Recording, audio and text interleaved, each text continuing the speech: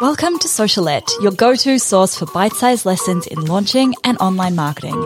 I'm your host, Steph Taylor, and I'm a corporate dropout turned launch strategist, helping you launch your digital products simply and successfully so you can reach more people, grow your audience, and become the go-to brand in your space.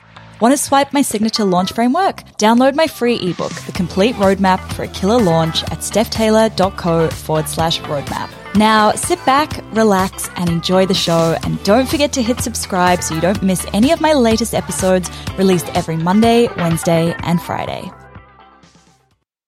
Hey, welcome back to Socialette. This is episode 328. And Happy New Year, guys. Welcome to 2021. If you're listening to this, it means you survived 2020, which is no small feat, given that it was probably the biggest year of most of our lives. For some of us, it was a big year in terms of multiple priorities. I know a lot of you would have had kids home that you were homeschooling, and my hat goes off to you because I don't know how you juggle running a business and homeschooling kids and all of the other competing priorities in your life. So yeah, congratulations on surviving 2020 and welcome to 2021.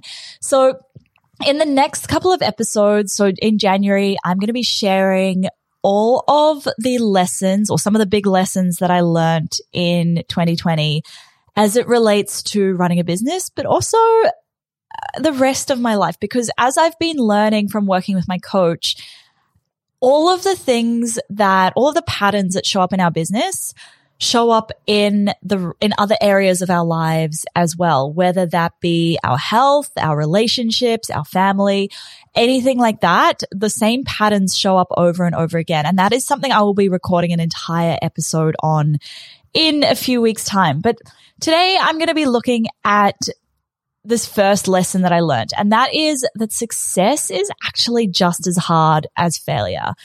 Now, I remember, a few years ago when I first started out in business, I thought success would be the hard part would be getting to the success.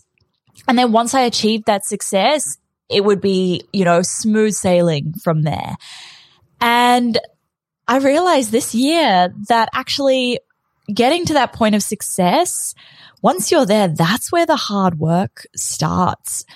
So in 2020, in Feb, I had a $10,000 month. March was a $60,000 month. And then April was a $357,000 month. So that success for me happened slowly for 5 years or 4 years, and then very quickly in 3 months. And a few of the things that I realized were, a lot of the issues I had around worthiness of success. So that really started to come into play. And I also became paralyzed by the fear that everything was going to disappear.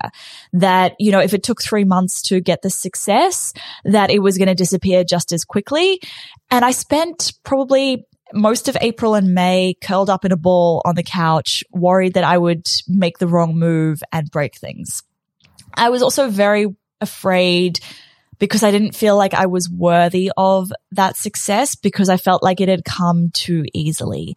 So something that I've learnt in the last year is worthiness has nothing to do with how hard you've worked for something or how difficult it's been.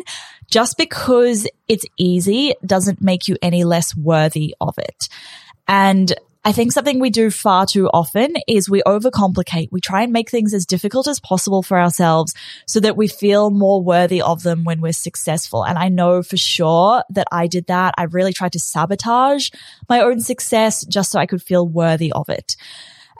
Another thing that I really realized was that I would have to start asking for help, and not just asking my team to do more, but also talking to friends and saying like, hey, I'm actually finding this really hard, and being honest and vulnerable, which is not something that comes naturally to me.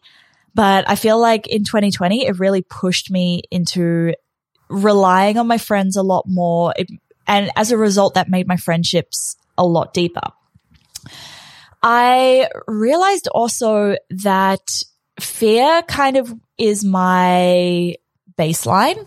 It feels very familiar to me, and it felt a lot safer than this newfound feeling of success, which, by the way, objectively, my business was successful. Objectively, I was successful. Did I feel successful? Hell no. And I think this is really interesting because everyone talks about like, oh, when I'm successful, but do we ever really feel like we're successful? Because I still don't feel like that. And it's only because now I've taken that step back and I started to look at it objectively that I'm like, actually, you know what? Yeah, cool. I'm a success. I'm going to own that. But I still don't feel like that a lot of the time.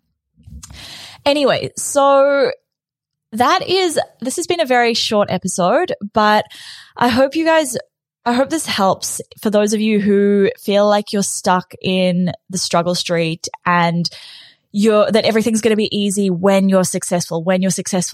I really want you to start thinking about it. Okay, how can I make things easy now? Because if everything's hard now, when I'm successful, it's going to be just as hard, if not harder. All right. So that is it for today's episode. The next episode is going to be a very interesting one about how I got in my own way a lot, especially once my business started to grow. So I will see you guys in the next episode. If you've enjoyed this episode, make sure you hit subscribe so you don't miss any new episodes released every Monday, Wednesday, and Friday. And if you've learned anything from this podcast so far, I'd really appreciate a quick rating and a review. Thanks so much for listening, guys. Catch you next time.